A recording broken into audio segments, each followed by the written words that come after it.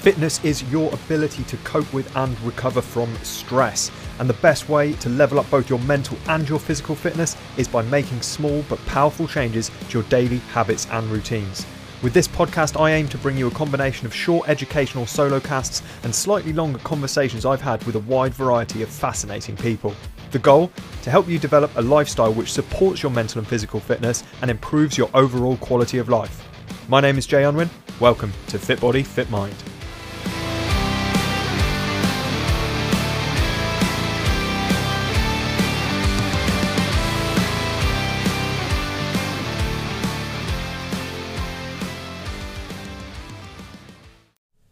Welcome back to Fit Body, Fit Mind, and today's guest is John Rush, who is a professional Canadian football fullback for the Winnipeg Blue Bombers of the CFL, which is the Canadian Football League. So if you know the NFL in the United States, then this is the Canadian version of that. So professional athlete who I'm very, very happy to have with me today. How are you doing, John?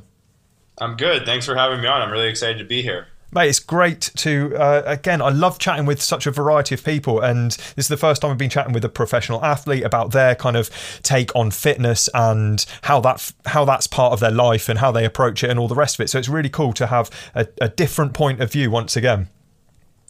Yeah, no, for sure. It's it's definitely an interesting kind of seeing my perspective and going to my friends who aren't professional athletes and kind of seeing their perspective on fitness and stuff like that. So yeah, I'm happy to be able to provide that perspective to you. Yeah, awesome. Thank you. So with that in mind then, like what's your philosophy around fitness? What does it mean to you? That's a great question, actually. I was talking to someone. It's a biggie. This week. Yeah, exactly. I was actually talking to someone earlier this week about it. And it's kind of interesting because I personally, I hate working out. It is not something I enjoy doing, which I know seems kind of crazy because that's like literally my entire job as a professional athlete is to work out. But it's just not something I enjoy doing. You know, I enjoy making food, playing with my dogs, doing other things. Working out's just not up there for me. What I do enjoy is the way it makes me feel and just being in general good fitness and knowing that, you know, I will live a longer life because of it is, you know, it's a good feeling. So, so I continue to do it. And I mean, like I said, it's part of my job, right? But I mean, that's a good motivation, isn't it? The fact that, if you don't do it, you're probably going to get sacked. Exactly, right? Just, you know, like my livelihood depends on it. So, But no, like my general philosophy, you know, I've never been one of those guys that has like a shredded body that has like a six pack or anything like that. You know, I've tried, you know, I've been in sports since I was 9 years old. Like I've tried every diet, I've tried every, you know, workout regime. I've tried pretty much everything to get a six pack and just was never able to. And, you know, you kind of like realize along the way that it's not like a lot of people put a lot of emphasis on, you know, looks and looking a certain way or having a certain aesthetic about your body. And along the way, you kind of realize it's like, man, like that has nothing to do with anything. Like that's not going to help you. Like having a six pack wasn't going to help me like achieve my like personal squat goals or my bench goals or like, you know what I mean? Like power clean 400 pounds. Like, having a six pack wasn't going to do that. Yeah. It would just look nice. Yeah. Right? Like it didn't actually like convert into anything like tangible, right? No, it doesn't actually do anything. A visible six pack doesn't mean that your core works any better just because you can see it. Exactly, right? So for me, and like I'm always I walk around at like 220 to 230. That's just like and I'm only 6 foot. So like I'm just naturally like a thick person, you know what I mean? Sure. So that's like it was just never kind of in the cards for me to have a six pack, and so along the way I kind of realized I'm just like, man, like I'm still very fit.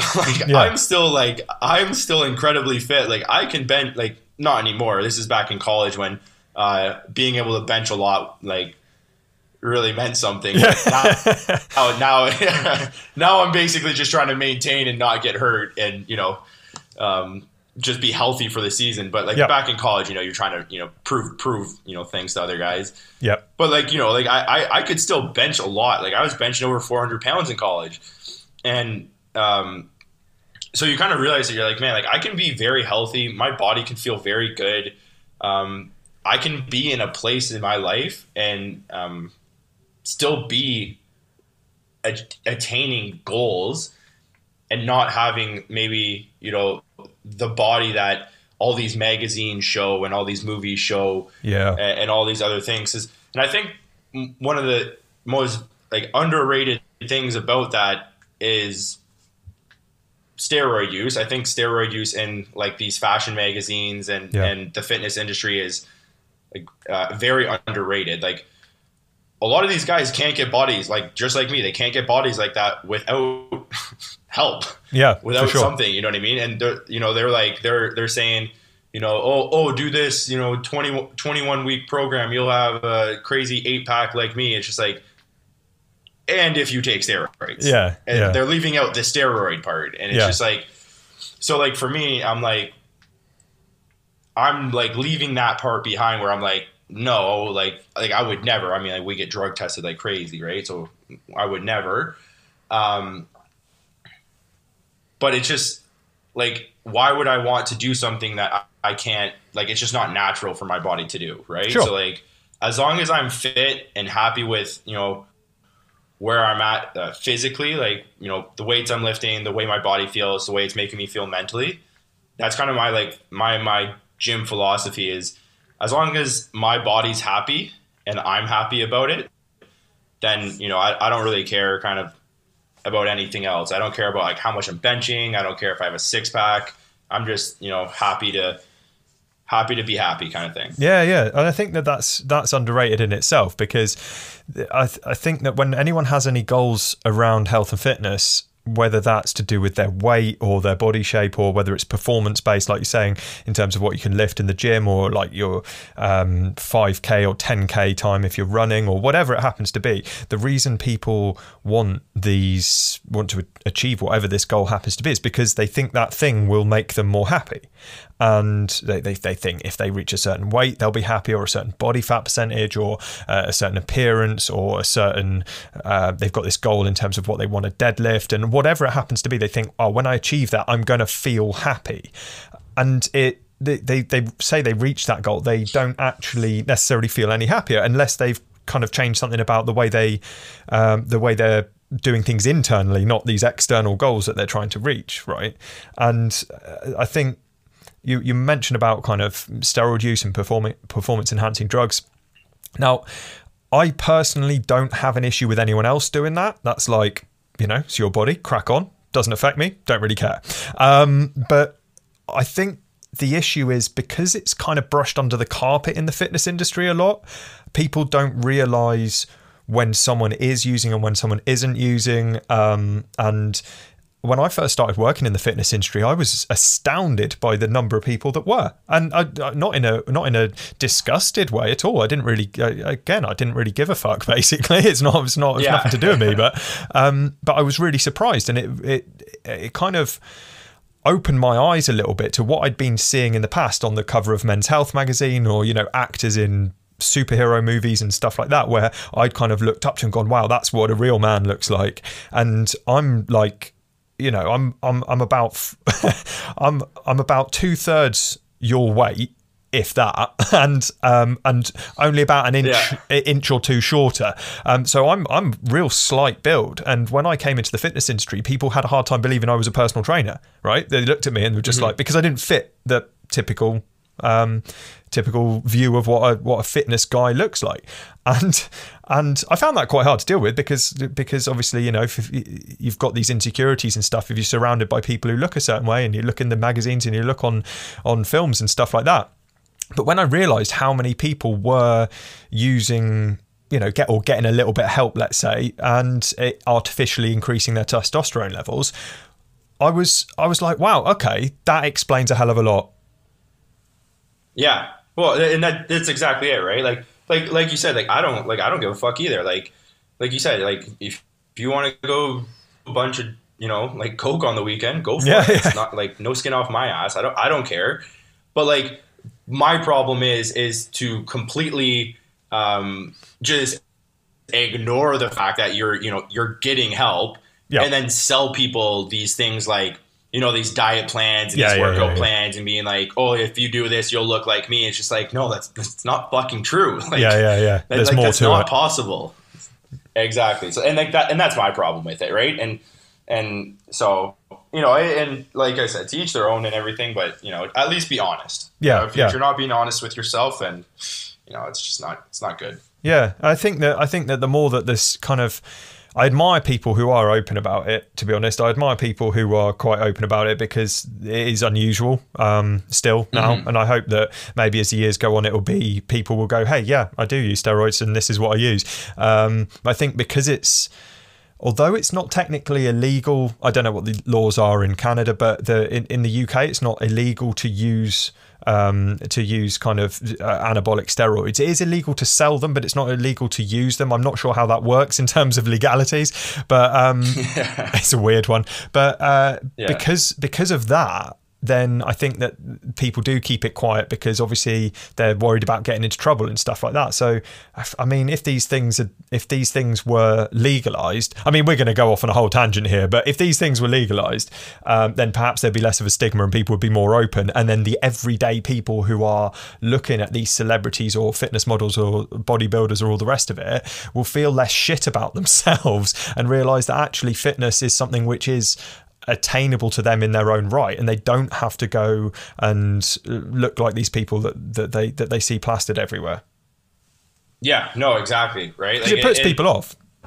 Oh, for sure, and just having that transparency, right? Like just having that, yeah, these people are on steroids. You should know this. Yeah, this isn't realistic unless you're a genetic freak, which some people are. Some people are just genetic freaks. I've played with a couple of guys that are genetic freaks that are, not on steroids, but very much look like they're on steroids. Yeah. Damn them. Yeah, exactly. Right. but for let's go like 99%. For 99% of people, like attaining that goal, like even for me, I'm a pro athlete, and I still couldn't reach those goals. Yeah. You know what I mean? I still couldn't reach that body, and I'm a pro athlete. You know what I mean? So to the general population, it's even, who works a 9 to 5, who doesn't, it's not their job to work out 5 hours a day. Yeah. It's even more difficult. Yeah. And it's just like, man, there should be that transparency where it's just like, man, it's okay that you don't have that body. Yeah, because it doesn't make you any healthier to have that body. No. If you're active, you're doing the right things, you're eating the right foods, you're kind of living a healthy, active lifestyle. You're healthy. That's good. That's all we need. We just need people to be more active. We don't need more people with six packs. We need people to be more active. And instead we just have a bunch of people wishing they had 6 packs, realizing they're never going to be able to attain it, and then giving up. And it's just like, man, there should be at least some transparency for everyone to realize, be like, hey man, you probably won't reach this 6-pack level because these guys are on steroids. Yeah. They're getting help. Or they're just genetic freaks that have, also, it's their job to work out 6 hours a day, and, they have a personal trainer as well. And you don't have that. So I just wish more people would realize that, Yeah, I mean, if we were in charge, hey, John, we're here putting the world to rights, we could just rant about this for forever. More transparency, more realism. I've just made a note of that line that you just said there. We need more people to get active. We don't need a bunch more people with 6-packs. Because I think that sums it up perfectly. I've written that down. There you go. There you go. Exactly. Simple. We're done here. So in terms of your challenges that you faced, so I wanted one of the things I wanted to chat to you about is, and one of the things which I think is really valuable it's certainly valuable for me listening to other podcasts and listening to interviews and listening to conversations, is people talking about challenges they've overcome and how they've overcome it and lessons they've learned on the journey and stuff like that. What would you say that over your career, over the past, say, decade or whatever, going through kind of university or college football and onto your current career? Like, what's the biggest physical challenge that you've faced, and what's the biggest mental challenge that you've faced? That's a solid question. It's probably the same, to be honest. The biggest physical and mental challenge I ever faced is probably the same one. It was in my third year of university. I tore my ACL. I was just running down the field. I planted, I turned, twisted, it snapped. I thought I dislocated my knee, but we went and got the MRI, and it was just a torn ACL. So that was a crazy injury, because a lot of guys don't come back from torn ACLs. They don't come back the same. They don't come back, and play ever again. So I was very fortunate. I was on at university. My head coach decided to send me down to San Diego to do my ACL rehab. Yeah, with down in San Diego, which was amazing. But it was also very difficult. I moved down to San Diego at 20 years old. The legal drinking age is 21 there, so I couldn't even go to bars to meet people or anything like that. Sure. I was very isolated. I went down by myself. I lived with one other guy that was a personal trainer that worked 12-hour days. So I just didn't really ever see him. So a lot of people are always like, "Oh man, you lived in San Diego for a year. That must have been sweet. San Diego's amazing." And San Diego is amazing. It's literally one of my favorite cities I've ever been to. It's aside from all the Americans, it's a amazing place. So you had to get really that in there, didn't you? You had to get that in there. I did. I snuck it in there for you. But aside from, it's beautiful. It's always sunny. It's a very clean city. It's very safe. It was an amazing experience. But I went down there for a year. I missed Christmas with my family. I missed my birthday. I missed all these things. I was by myself. I didn't have any friends down there for a year, so I was completely isolated from pretty much everyone. And I would, I'd walk a kilometer to the train station every day, take a train to the where I would rehab. Yeah, and I would rehab there for 5 or 6 hours. I'd take a train back home, and then I'd kind of try and think of things to do in my apartment and to kill time, because that was basically my life for an entire year, was just working out for 6 hours a day and rehabbing my knee, which in and of itself was mentally absolutely draining. But then being alone in a foreign country it was a difficult experience. Sure. I definitely learned a lot during that experience, and I'm very grateful for it. But I would definitely not recommend it for most people. It was tough. Yeah, I think you mentioned there about lessons that you learned from it. Anytime we go through anything that's a particularly challenging experience, within our frame of reference at least, there are always lessons which sometimes it takes until after the fact, where you can look back with hindsight and see what those lessons are. You don't always, it's quite difficult to see them at the time. If you can see them at the time, all the better, but you don't really get lessons when you've got it easy, do you? No, that's exactly it, right? This is one of the biggest things about why I love sports and why I recommend everyone play sports. That I know there's obviously a lot of there's a lot of negative science out about bashing your head in and playing football and stuff like that. But I think team sports are important because they teach you so much. Yeah. And I've learned so much by the time I was 25. I learned so much about life. I learned so much about working with other people. I learned so much about adversity and facing that adversity and how to overcome it. All by the time I was 25, and there's people out there that are 50 that don't even know how to deal with it. You know what I mean? And I learned all these things through sport, because you have to deal with that. You have to deal with this adversity. It's just a fact of sport. If you look back at if anybody knows football, and you look back at the New England Patriots when they when they had that 18-0 season. I don't know. It must have been at least probably 10 years ago now, maybe less. But and they lost in the Super Bowl. Like, yeah. You know what I mean? Like, you can literally be the perfect team. You can literally be perfect and still face adversity. Yeah. And it's all about how you react to that adversity that really defines you as a person, right? And that's the biggest thing with sports is you face so much adversity. It's impossible not to. So it's you know, like you said, you face a lot. You learn a lot more in tough times and in trying times than you do in the good times. You know, when you're always winning, you don't really reflect, right? You don't really like look back and be like, oh yeah, like sweet, we won. Let's go, like move on, kind of thing, right? But like when you're losing, when like bad things happen, you're like, okay, like what's going on? We got to fix this, right? Yeah, yeah. And that's kind of like the difference. I think this year has been one of those prime examples for a lot of people globally in terms of adversity, right? You know, it's been a weird old year, and that's a polite way of putting it, really. And yeah.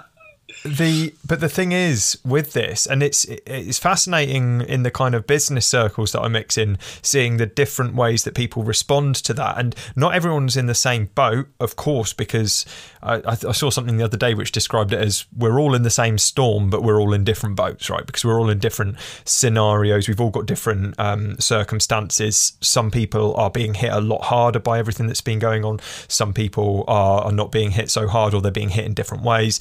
So we're all kind of weathering the storm, but we do need to understand, obviously, there is variation within that.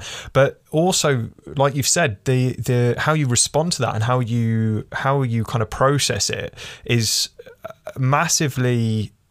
Well, it's a huge part of how you come out of the other side, right? It's a huge part of whether you might not be able to control the storm, but you can dip the oars in the water and kind of try and steer your boat in the right direction a little bit, at least.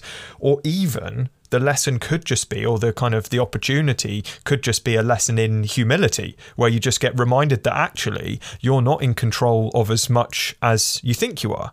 And in sport, you're at the mercy of, obviously you're in control of how you play it as part of the team, but you have no control.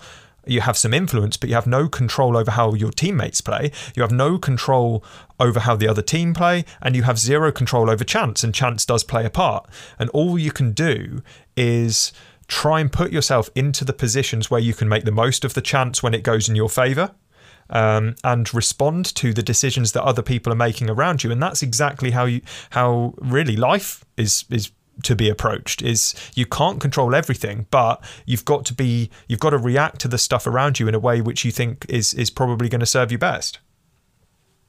Yeah, no, that's literally exactly it. Like I think my second or third year at university, my coach, something happened and I was pretty upset. My one coach pulled me aside and he's just like, listen, he told me, he's like, this is something that, you know, helped me out a lot when one of my old coaches told me, he said, you need to focus on, you know, what you can control and what you can't control.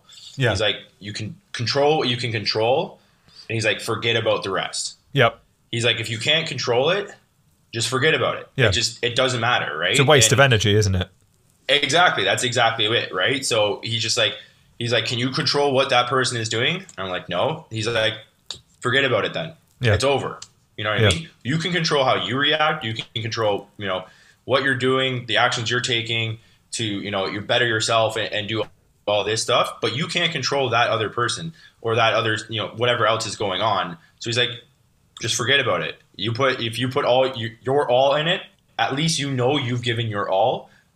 Anything else after that is, you know, you can't control it. So just, you know, it's just don't focus on it, because there's no point in stressing out. So you mentioned that an ACL injury is very difficult to come back from. How did you come back from that? Did you come back and at a lower level than you were before because there was that kind of a weakness there, or did you come back and improve? How did that pan out for you? Yeah, that's actually it's interesting because I came back after 8 months. And generally, you know, most people say take a year. I'm just like, no, I'm not missing a season. So I came back after 8 months. I was definitely at a lower level. whether that was because I was either mentally at a lower level or I was physically at a lower level. It was probably like a mix of both. Like I definitely wasn't as confident in my body and, obviously in my knee because of it. And it was very difficult for me to kind of go and do things and do what I wanted to do. Like go and hit heads and smash bodies kind of thing. Yeah, you've got to be you're being a bit tentative because you're not sure how your leg's going to hold up. Exactly, right? And that's kind of, it's not great. It's not exactly what you want, right? No, not in a physical sport like that.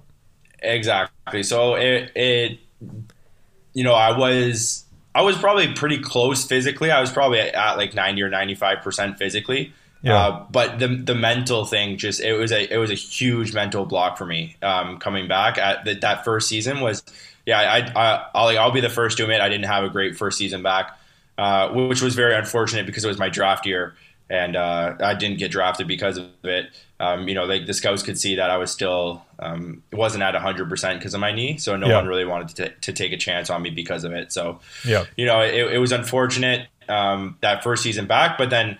I kind of just got it in my mind. I'm just like, well, if I'm going to tear it again, I'll tear it again. Like, I just kind of said, fuck it kind of thing. Yep. But that's not an easy thing to come to. It's not an easy, for sure. Just accepting that you're going to destroy your body. That's not like it's not for everybody. No, it's not normal, John. That's not normal.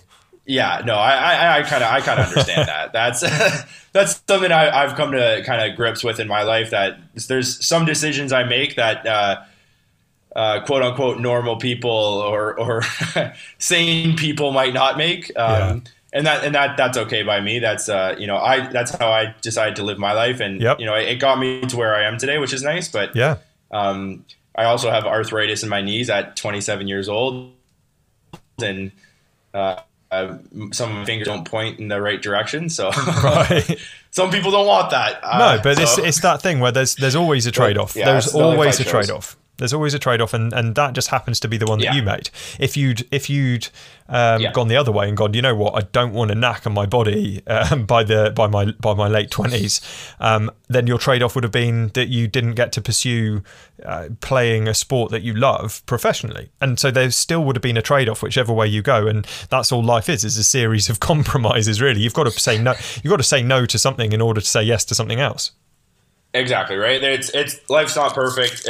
Nothing ever is. Even your dream job has shit you have to deal with. Yeah. Right? Yeah. Even whether it's your dream job, your dream girl, your dream life, there's always shit you got to deal with in it as well. It's nothing's perfect. Nothing ever will be. That's kind of life, right? Yeah. Stop trying to make it that way. That's the lesson. Yeah. Just stop trying to make it that way, because I think that is the thing. Again, we could go off on a massive tangent and start trying to put the world to rights again in terms of perfection being portrayed in certain things, fitness industry, movies, magazines, and all the rest of it, books, whatever. There is no perfection. You only ever see the highlight reel of what people have got going on, and that nobody has got it perfect. Everyone's got stuff they have to deal with, and it's just they're not posting it on social media for the most part. I think that's actually a really great point, which is kind of ironic. Someone, one sec, you might be able to hear my dog drinking Niagara Falls right now. But someone tried to call me out on that on Instagram the other day. They're like, "Oh, you're so fucking fake. Like your life isn't like this. Like you're such a phony. Blah blah blah." And they're like, "You're like an asshole in real life." And I'm like, I've never met this person. I don't know who this person is or anything. Sure. So I'm like, first of all, like, how do you know I'm an asshole in real life? Like what? Like, but like I'm like whatever. Regardless, but I'm like, yeah, like all of social media is fake. Yeah. Like I don't like. When one of my dogs was sick and he shit in my living room and on my couch, I didn't post about that on social media. Like, well, no, who would? Yeah, that's no the shit. thing. Like nobody wants to see that. No. Exactly. You know what I mean? Like what do you mean I'm fake? Like all of social media is fake. That's what social media. That's what like basically all media is. You know what I mean? Like you go watch a reality TV show. Yeah, it's fake. You know, like no one thinks Keeping Up with the Kardashians is a real show. Well, I hope not, at least. Like if someone thinks I've got a feeling that some people think it's probably real. but that's another story. Yeah, exactly. Right? but like, you know what I mean? And I think, like you said, like, and I think there's a lot of people that think social media is real too. And it's really creating this culture of, like we said, that people, you know, chasing that perfection. And they're like, oh, like, you know, they look at my feed and they're like, they see all these things I'm doing. And they're like, oh, like, you know, I get people all the time being like, oh, your life's amazing, blah, blah, blah. And I'm like, bro, I sat on my couch with a glass of red wine with my 2 dogs on a Friday night last night. Like, I mean, to some people that sounds amazing, but like, my life isn't that exciting for like 99% of the time. Like, I'm just sitting on my couch or in my bed watching shows and like working on my blog. Like, it's not like this crazy lifestyle. Like, yeah, the kind of rock star life of a professional athlete there: red wine, dogs, and blogs. Yeah, no, exactly, right? Like, it's not this lavish lifestyle. It's you know, it's very mundane. And obviously, like, if you look at my social media, I'll pull it up right now. I'll look at what my last couple posts are. Yeah, chugging some scotch. Celebrating, celebrating something. Yeah. But yeah, like, you know what I mean? Like, yeah, I get why people think that, you know, my life looks like it looks like I'm always out doing things. I'm always kind of, you know, on the go, doing a lot of stuff with my dogs and things like that. But, you know, I work a 9 to 5. You know, our season got canceled in the CFL, so I work a 9 to 5 now. I go to work for 8 hours a day, just like everyone else. I come home and I take my dogs for a walk and then feed them, and then I feed myself and I sit down on the couch. Like, it's not this crazy life. You know what I mean? Like, was that Bone or Bailey agreeing with you there? That was Bone. Yeah, he's very. Yeah, he's just like, yeah, I got the phony. Yeah, he's like, stop faking, John. Yeah, exactly. I guess that I think something like Instagram is a bit like it's a bit like a photo album, like back in the old days when people had real photographs, where when you take a photo and you go, oh, I really like that photo, I'm going to put that in an album. And when you go round to your grandparents' house and you're looking through their photo albums, they don't have photos of their dog shitting in the living room, or they don't have photos of, they don't have photos of that time that they were really depressed, or they don't have photos of their kids crying and like windows that have been smashed because someone kicked a football through them. No one takes a photo of that and goes, this is a memorable occasion. And yet we expect that of social media, despite the fact it's exactly that. It's a photo album. People are putting the photos they like in that album. Exactly, right. And you know, it's interesting because especially as my following increases to get larger and larger, I'm almost at 17,000 on Instagram, which by no means is huge. It's something I kind of am becoming more and more aware of, that I almost feel like I have some sort of duty to try and make it a little bit more like real life. And that a lot of the times is what I use my stories for. Like I'll try and post like on my stories a lot to show like what I'm doing in a day, like what my days look behind like, the scenes like kind that. of thing. Yeah. And I've tried to kind of use the stories a lot for that. And just because like I know I definitely have quite a few younger followers that definitely look at my life and are like, I want that. I want to achieve that. And like we said earlier, like I've had to make a lot of sacrifices to get into this position. And a lot of those sacrifices I wouldn't want a lot of people to make. Like that's not something like that I would want a lot of people to do just to get here, to think this is going to make them happy, because this isn't getting here and doing this isn't what made me happy. You know what I mean? And I think that's what a lot of people, like we were saying earlier with the, with the fitness and their fitness goals, like, oh, I'm going to get a 6-pack and I'll be happy. Oh, I'm going to lose weight and I'm going to be happy. Yeah. Or I'm going to deadlift this much and I'll be happy. It's not like attaining something will give you like momentary happiness. You know what I mean? Like getting in the CFL, being a pro athlete. Yeah, it was sweet. Like, it was awesome at first, but then it was a lot of work. It is a lot of work to stay a professional athlete. It's not an easy job. They're constantly looking to replace you. Yeah. Like, think about if you were in a relationship with somebody and they were constantly trying to replace you with somebody. And constantly bringing people into the house and like looking them up and down and being like, trying them out, measuring them up against you. Yeah, exactly. Exactly. Compare, standing side by side. That's your job as a pro athlete. That's literally what they do. You know what I mean? It's not an easy job to sit there and sit right next to the guy that's trying to replace you and smile. Yeah. You know what I mean? They're like, so it is sweet. It was sweet getting into the CFL, being able to say I'm a pro athlete, unreal experience. But it's not what drives my happiness. You know what I mean? And it's more about the journey. Yep. And then it's that cliche, right? It's not about the destination. It's always about, the journey along the way. But it's true. Like, cliches are cliche for a reason. And I think a lot of people forget that. They just get so focused on the goal and getting there and attaining that goal. And it's just like, man, it's so much more than that. Like, you're completely missing. Like I sacrificed a lot. I was unhappy for a long time trying to get to to this level. And I've destroyed my body doing it. And I missed out on a lot of things because I thought that's what I needed to do. Yeah. And it's not. You know what I mean? But what does make you happy then? So if that's not what makes you happy, what is it that actually does make you happy? What makes me happy? I love spending time with like my good friends. I'm not really contrary to like my social media feed. I'm not really that social of a person. Yep.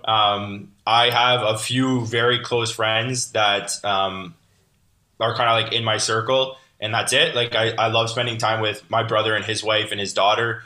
That's a lot of fun. They also live about 12,000 kilometers away right now. So wow. So it's not not something I get to do quite often. Far that. Yeah, it's not ideal.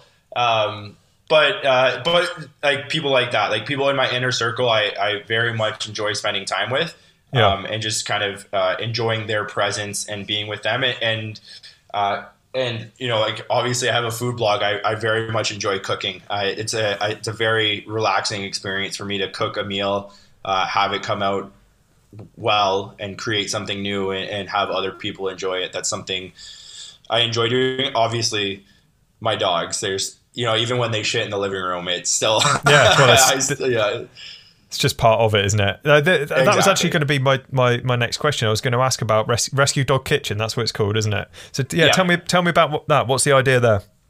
Yeah, so it's I had a lot of people when they found out like I was a vegan pro athlete. I have a lot of people asking me, obviously, like where do you get your protein?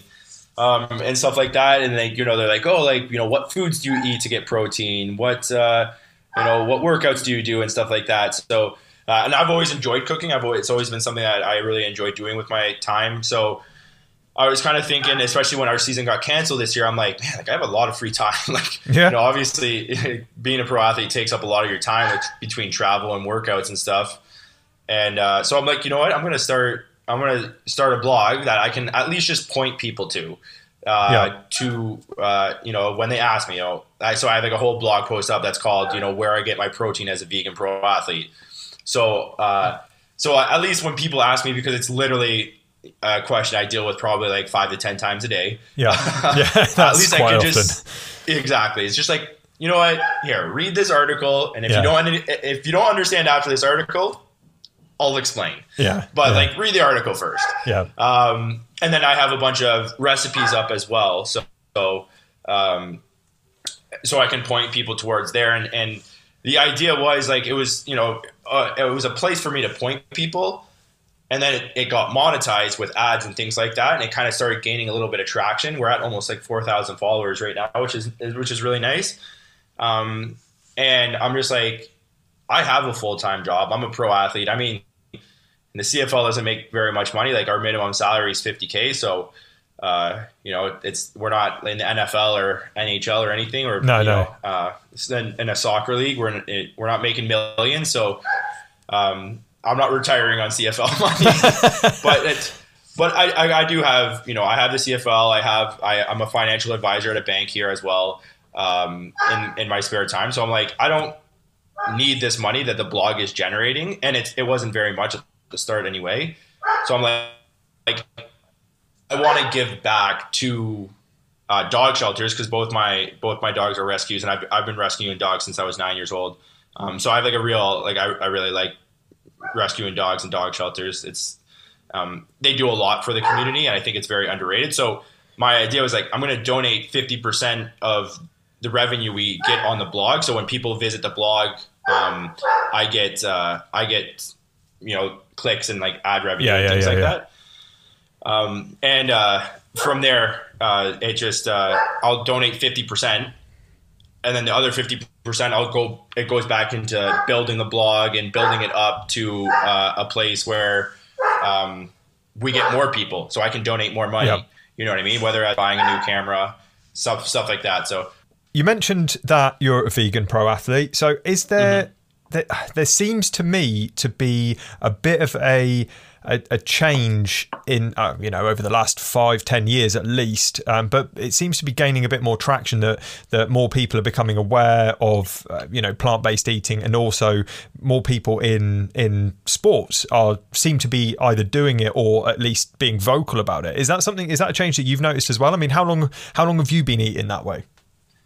Yeah, no, for sure. So I've been vegan for about 4 years now. Yeah. And it's actually kind of funny because I was very anti-vegan at first. Like, I was very like, my brother and his wife did it for like a month because apparently in Beyonce's book, she says she does it once. She does it for a month every year to stay healthy and fit or something like that. I don't know.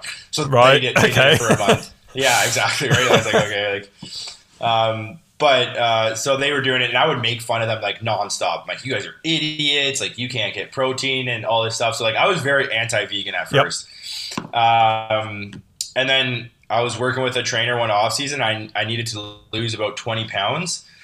And the trainer I was working with, he just happened to be vegan, and I didn't even know at the time, but he just said, he's just like, listen, like, you need to lose weight. You've tried literally every diet.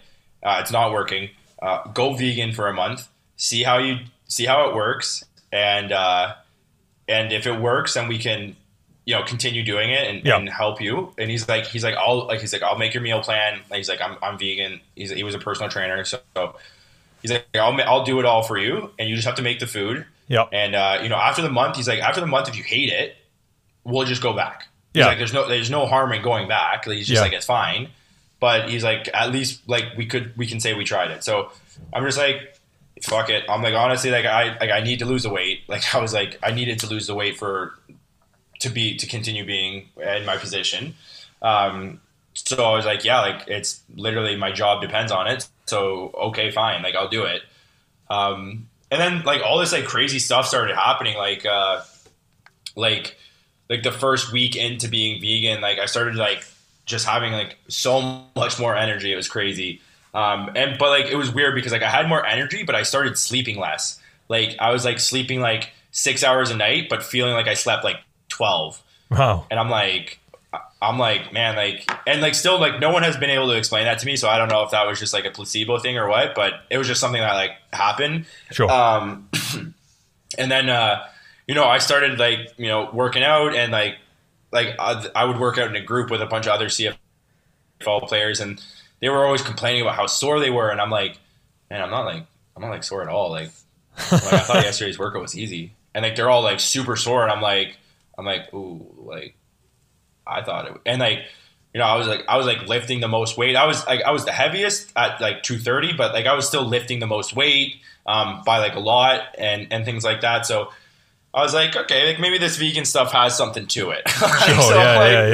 Maybe these guys are onto something, right? So I started doing some more research about it, and I started learning about animals and how like pigs are actually smarter than dogs. Like cows have feelings and they have best friends, and just like things like that where like you're so removed from it that you just never really think about it, and then you start to learn about the industry and you're like, oh wow, like this is actually terrible. Yeah. And well, you keep your blinkers on a bit, don't you? Because society is a certain way, and you kind of, there's a massive cognitive dissonance around it for a lot of people. There's a huge disconnect between us and where our food comes from. And I think even if we do know, we try and separate ourselves from that a little bit, because obviously it is uncomfortable. We don't want to see it. We don't want to go into slaughterhouses. Most people don't. But if it's out of sight, it's out of mind. And when you start actively kind of having a look into it, I mean, that coupled with the fact that when I started eating plant-based, I'm not fully vegan. I'm kind of 99.9% there. Almost everything I eat is plants. We don't buy, pretty much the only non-plant-based thing is we've got some rescue chickens, and I'll have the odd egg from them, but that's on a rare occasion anyway. But yeah, that's why I don't call myself vegan, because I think there's, I almost would feel disingenuous saying that when I'm not completely. However, when I stopped eating meat and when I cut out all dairy and all of that stuff, I felt so much better. And obviously cognitive dissonance, that had gone. So mentally and all of that side of things, I felt better because I felt more comfortable with my choices. But yeah, physically I felt better. I was recovering better in the gym. I had more energy, all the same things that you were saying. A big one was my digestion improved, and that was a kind of a source of more energy for me, because I didn't feel so sluggish on that front.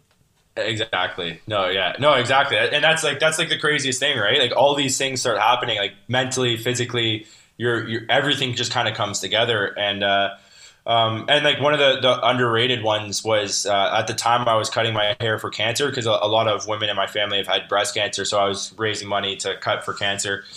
And then I started learning about how it's like, being vegan is like really great for disease prevention and you know, not developing cancer and you know, things like that. So I'm like, oh wow, like that's actually, that makes sense. You know, it was like, for me, I'm like, I'm cutting my hair for cancer, but I'm also like eating steak. Like that's like running a marathon for lung cancer and then smoking a cigarette after. Yeah.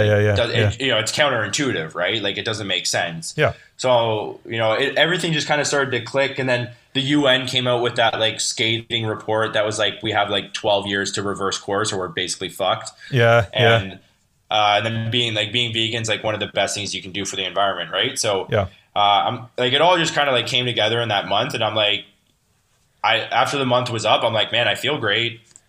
I'm lifting lots. Like it's not affecting my performance. I'm like, I'm just going to keep doing it.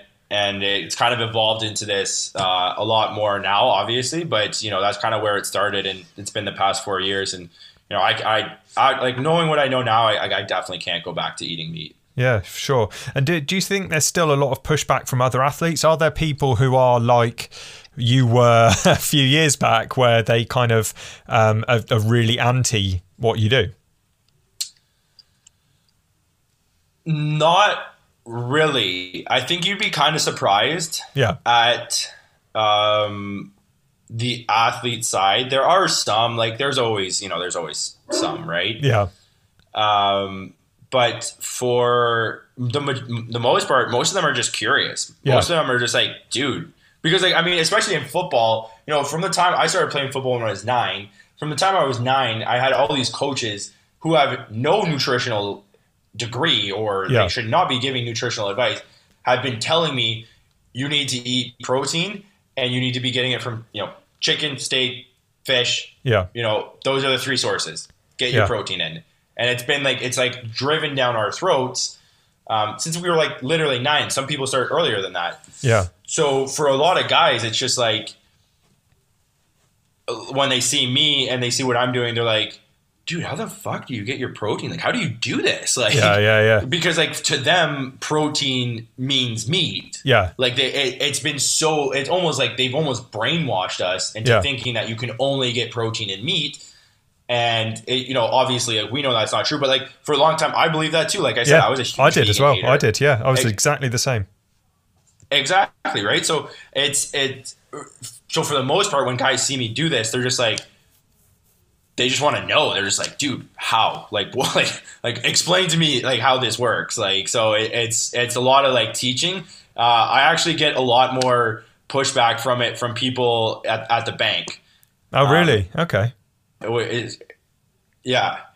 Yeah, which is it's pretty interesting. I didn't actually expect that when I started working there, but as soon as people started finding out I was vegan, it's, all the classics come out.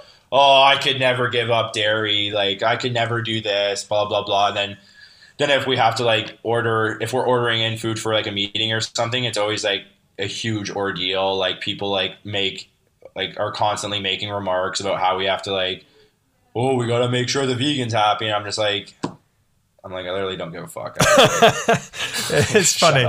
Yeah, you're just being awkward, John. That's all it is. You just want to be center of attention. And you want to be special. Right? Yeah, well, this is... that's me. That's me. You're saying earlier on, you're 220, 230 pounds, which for the Brits listening is about 16 stone, I believe, is about right. So at that kind of weight, and you said you're about 6 foot, you're not a small guy, and so there's that kind of I guess that misconception of the weak, scrawny vegan is kind of blown out the water a little bit, given the fact that the size and the performance that you've got, right? Yeah, no, exactly, right. And that was honestly one of my biggest worries about going vegan. Like, I had that same misconception. I'm just like, man, I'm not going to get enough protein. I'm not going to be able to lift the weight to be strong enough, and really it was the complete opposite. I'm as strong now as I was back in college, and I don't even have to work out as much now. Yeah, because I recover so much better. You know what I mean? A lot of what I do now is like maintenance and flexibility and just injury prevention, because apparently 27 is old, and you need you need to do those things now. Well, mate, I'm nearly dead then by that logic. Yeah. But yeah, so actually another question that I had relevant to, I guess, animals and your love of animals. What's the biggest lesson that you think dogs can teach us? The biggest lesson dogs can teach us is that's a great question. I've been asked it a couple times, and people always ask me why I love dogs so much. And dogs have this youthful enthusiasm about them. They're so jacked up about anything. You know what I mean? Like, they don't even know what the fuck is going on, and they're fired up. They're like, you get home, fired up. You're having a bad day, fired up. You're cooking something, fired up. You know what I mean? And I think, especially as we grow older, like, you see this a lot in kids, right? You see it a lot in younger kids and like kids like under like 10 kind of thing. But like, as you grow older, you kind of lose that. You don't see it as much. And especially like, working in the bank now and being in pro sports, you don't see people get like excited really. Yeah. It's very rare that people get excited. It's very rare that people celebrate other people for doing something. Yeah. And that's something that I love so much about dogs and everything they do is they don't give a fuck. Like, if you're fired up, they're fired up. Like, let's go. They're ready to party like right now. Like, they just want to, like, they're just happy. You know what I mean? They're just like, man, this guy's happy. I'm happy. And like, that's something that like really, I think a lot of people like lose. And I think it's kind of sad that like we don't celebrate each other more. We don't get happy for each other more. And even just like small things, like when I get home from work, my dogs are so fired up. Like, why are we not fired up to like, if you have a partner, why are you not fired up to see them? I don't mean like you need to go jump on them, but like, man, like, why is it such a bad thing to be happy when, someone else gets home from work after you haven't seen them for an hour or a couple hours? Like, why is that like, It's why like is that a bad thing? We've associated growing up and being, mature with being overly serious. Perhaps I think it's this thing where, and maybe it's a kind of relic from the past where it was like, it was a very serious, Victorian era stiff upper lip kind of, life is hard and all this kind of stuff, and it was this done thing to be serious and to have a serious job and a serious face and read the newspaper and all this stuff. I like to think that we've come on a little bit from there, but maybe there is this relic that being an adult means letting go of everything that is, I guess, considered childish, whereas in reality we're still the same person as we were when we were a kid, and we still like having fun. And you know, I don't want to go down the route of saying things like embrace your inner child, because it sounds like this cheesy, again, like cliche, but like you said earlier, it's a cliche because it's true. Exactly. Well, that's exactly it, right? It's like, and like, that's one of the biggest things I've always said about pro sports, and it's just literally just extended me being able to continue being a child. Yeah. Like I don't have to grow up because I'm a pro athlete. Like I don't have to be, you know, in this, like, obviously now I work in a bank too as well. So I have to grow up a bit. I have to be a little bit more serious there. They don't like it when I fuck around in banks. So I can imagine. Yeah. So that way, but like, you know what I mean? Yeah. But being a pro sport, you're just surrounded by like 100 dudes that are like your best friends, and you're all just a bunch of idiots. You know what I mean? Like, and it's so fun to see, because like, you know, some of these guys are married, have kids, you know, have lives and all these things. And you're spending all this time with them, and you're like, man, you're like a fucking 10-year-old. Like, yeah. You're literally like a child, and it's amazing. And it's like you just love like having fun with your friends and just fucking around, and you know, pranking each other and doing all this stuff. And it's like so fun to see and be around and be a part of, which is great. And one of the things I love most about being a pro athlete. But like, yeah, like that's the thing. Like, we were allowed to embrace that in sports. Like we're like, it's allowed us to embrace that, but like in pretty much every other profession that you're not allowed to, right? It's like you said, it's that Victorian area. It's that, you know, that business. Oh, you got to be serious in business. It's blah, blah, blah. And you're like, why?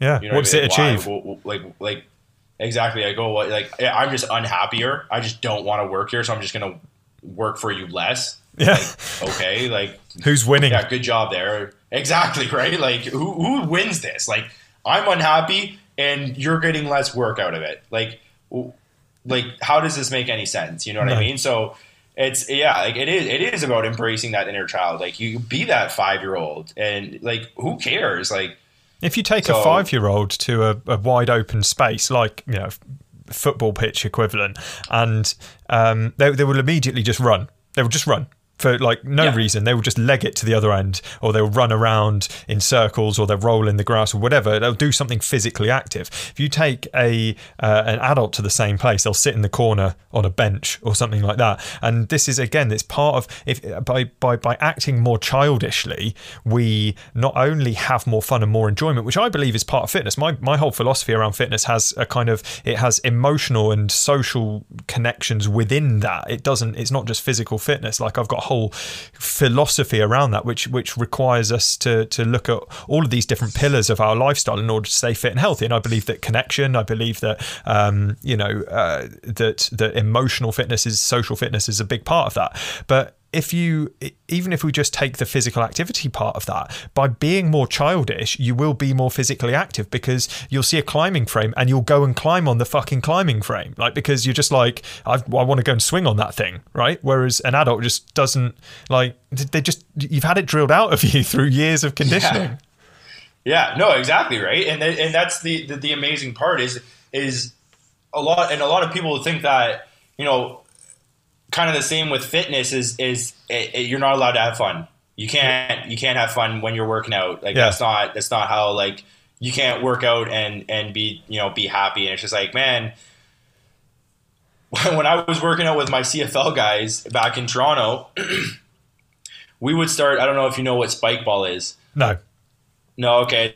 It's this game. It's kind of like a hybrid between like volleyball and, I don't know. It's like you put like a little trampoline on the ground, you just spike the ball at it, and you kind of play. But like, that was our warm up. That was like what we would do to warm up before every workout. We'd play like half an hour, 45 minutes of spike ball. Yeah. And it was just fun, and it was just competition.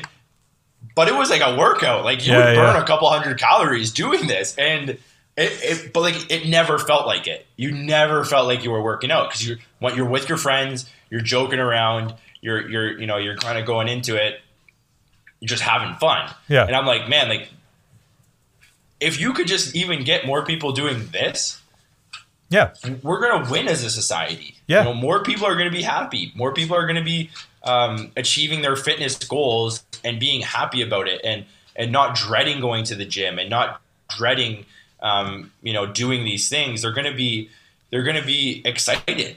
You know, I was always excited to go work out with those guys because I'm like, man, like, get to play spike ball today. It's going to be fun. But this is you know what I mean? Something that people miss with the fitness thing, because they're so busy in the gym doing exercises because they want a six pack, when they could be doing other things to get active, which are actually enjoyable. And again, it goes back to what you said earlier about we need more people to get active. We don't need a bunch more people with six packs. You don't see anyone, bench pressing or deadlifting or doing burpees or pull-ups with a smile on their face. You don't. Like, I like those things, and you do get satisfaction from them, and they play a great role if you've got specific goals and stuff like that. But if you were down the beach with some mates throwing a frisbee, I mean, I don't know whether you have beaches in Canada, but like it's these things by the sea. It's really nice and warm. It's really nice in warm weather. I imagine that you just have snow that just drifts off into the sea. Yeah, pretty much. Yeah, I thought so. It must be. No kind of stereotypes here or anything. But if you go down the beach with a frisbee and you're chucking a frisbee around you could do it for hours and just have a great time. And you don't. It's not a workout. It doesn't have to be a workout. It can just be. It's just physical activity, which we have evolved. Our bodies are for moving. They are not for sitting on a bench in the corner of the field or the beach or whatever. Yeah, no, exactly, right. And too many people forget that and kind of don't realize that it can be fun, and you don't have to go, bench press the world to work out. No. Like it's great for some people, and some people that's going to be ideal for them, but it doesn't have to be the only thing. And we've been so conditioned. Again, it's all about this conditioning where when people think that fitness is synonymous with the gym, they see people, it's either the gym or running. Those are the only two things that pop into people's heads when they think about getting more active, right? And in fact, this kind of leads me nicely on to, because, I've kept you here for long enough. I said to you about, we'll be about 40 minutes, and here we are, way longer than that. It's all good. But the last thing that I would really love for you to share with the guys who are listening is something practical. And if people are feeling overwhelmed, if people want to get fitter and healthier, whether it's in anything, it doesn't have to be to do with physical activity, but people are feeling overwhelmed. People are feeling like they're not entirely sure where to start. A lot of people who are in my network are super busy. They're busy professionals. They might be business owners. 2020 has thrown them the fuck off track, and they want to either get started for the first time or come back to some good habits which perhaps they had in the past. But and they want to make these positive changes, but they don't know where to start. What kind of advice would you give them in order to get them on the right track? No, that's actually a question I get asked quite a bit, is like, especially with veganism and stuff like that. And it all kind of relates. But like, we'll break it down into two people. So to get started, for people that have never done it, to get started, pick one thing and just do it. Yeah. You might not like it, and that's okay. There's so many different avenues, that you can pick and you can do. There, with fitness, there's yoga, there's weights, there's throwing a frisbee on a beach, there's spike ball, there's so many different things you can do with fitness.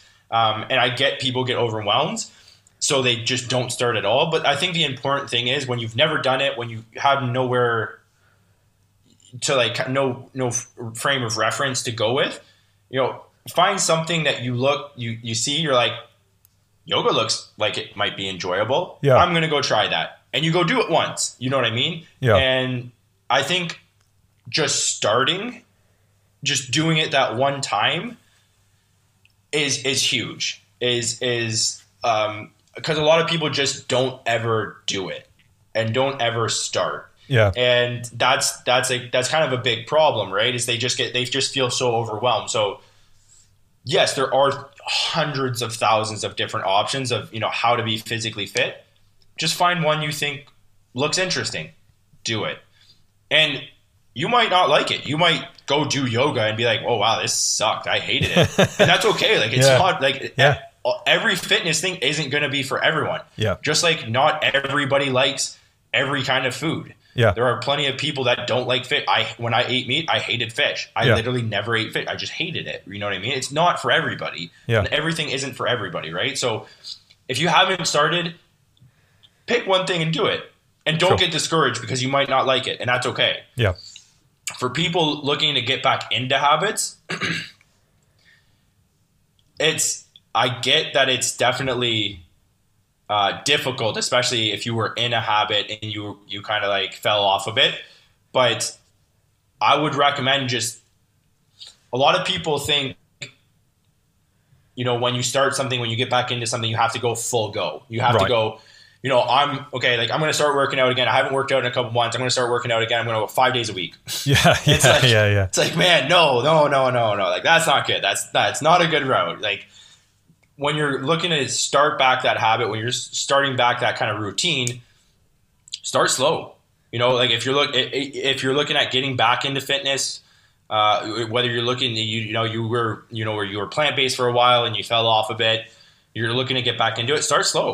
Go once a week. Go set a realistic time frame that you can go. Like, whether you're a business owner, you're a business professional. Like, I work in a bank, I get it.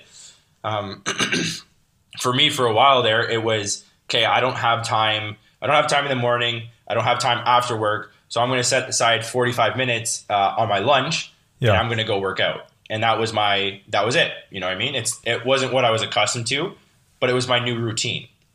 So set a realistic time that you can go, whether that's once a week, twice a week, 3 times a week, whatever it might be, and just try and stick to that routine. Yeah. And ease into it. I think, like I said earlier, I think too many people try and go full bore into it. Yeah. And especially with working out, there's a lot of reasons why that's a really bad idea. But one of the big ones is it increases your chance of injury like tenfold. Yeah. And then, if you get injured, then boom, you're not working out again. Yeah. You know what I mean? Yeah. So you really want to, when you're getting back into something, whether it's working out, plant-based eating, anything like that, you ease into it. If you're looking to eat, plant-based a little bit more, try a meal. Try one meal a day. Yeah. You know what I mean? Just one day a week. Do the meatless Mondays, right? Yeah. And then you're like, oh man, that's really good. Meatless Mondays is really working for me. Yeah. Then do Tuesday. Yeah. And then all of a sudden, like, you're just kind of slowly replacing all of your food in your house. And then all of a sudden, you have like a routine where you're buying plant-based meals and that's kind of just it, right? Yeah. And I think a lot of people think it's all or nothing, and they don't give themselves that kind of like that gap, that like leeway to figure things out. Like, I personally went vegan overnight. Like, I did it cold tofurkey, and I would never recommend people do that. No, it's a hard way of doing it. It was very difficult. I didn't really enjoy it that much the first couple months because I was just eating the same meal all the time because I just didn't know what else to make. Yeah. So I think, like, a lot of people, just like the working out thing, is you're going to try some vegan food that you don't like. Yeah. That's just a fact. You're not going to like all vegan food. Just like I didn't like all meat. It's just like, I feel like sometimes people they try vegan food, like they try one vegan food and they're like, oh man, that was nasty. Vegan food's nasty. And it's just like, it's like, you've definitely had food that's not vegan that's nasty before, and you don't equate it to all of food being nasty. It's for sure. You know what I mean? So it's like, it's kind of like back to the yoga example, is like, you try yoga might seem interesting to you, and then you try it and you hate it. Yeah. Like, yeah, for sure. Some vegan food might seem interesting to you, and then you try it and you hate it. But that doesn't mean all vegan food is gross. If you like certain things as well, like if you already have a particular affinity for certain types of food, if you particularly like Mexican food, or you particularly like, whatever, Indian food, Japanese food, whatever, if you have a particular kind of thing that you really like, you can find ways of making it in a plant-based way, and often you stand a better chance of enjoying it because you actually like it. If you hate Indian food and you make a vegan curry, you probably aren't going to like it because you already hate Indian food. So, like, exactly. you've got to use a bit of common sense with it, without a doubt. Exactly, right. And I think that gets lost sometimes. But yeah, like for me, if someone's looking to start or get back into something, is just ease into it, find some things you like, and then build those into a routine. Yeah. That I think the routine is very underrated. Building out a routine where you can, especially with fitness and nutrition, building out that routine is huge and can help immensely at sticking to habits and creating those goals and reaching them. 100% agreed, mate. 100% agreed. And that's kind of ties in with what I'm always trying to get across to people. So if people have listened to this podcast before, or if people who have kind of followed me on socials or anything like that, no, I'm always trying to push them to do basically exactly what you've just said, which I'm really glad that you've backed me up on that. And otherwise it could have gone really messy if you'd said something completely out of the blue. But it's exactly the way I try and get people to do it, is do things they enjoy, do things that they find something that's enjoyable, whether it's a way of eating, whether it's an activity, and start small, easy, build those foundations, gradually build up once you've got those foundations in place. So that's perfect. And I think anyone listening to this would do well to listen to that advice, whatever it is that they're trying to bring back in. John, mate, thank you so much for coming on and having a chat with us. It's been, I've enjoyed it. I've learned a lot. So if hopefully some other people have as well. I will let you go about the rest of your day, mate. Thank you once again for jumping on. Yeah, no problem. Thanks for having me on. It was a lot of fun. I always enjoy chatting. So thank you. Ideal. Cheers.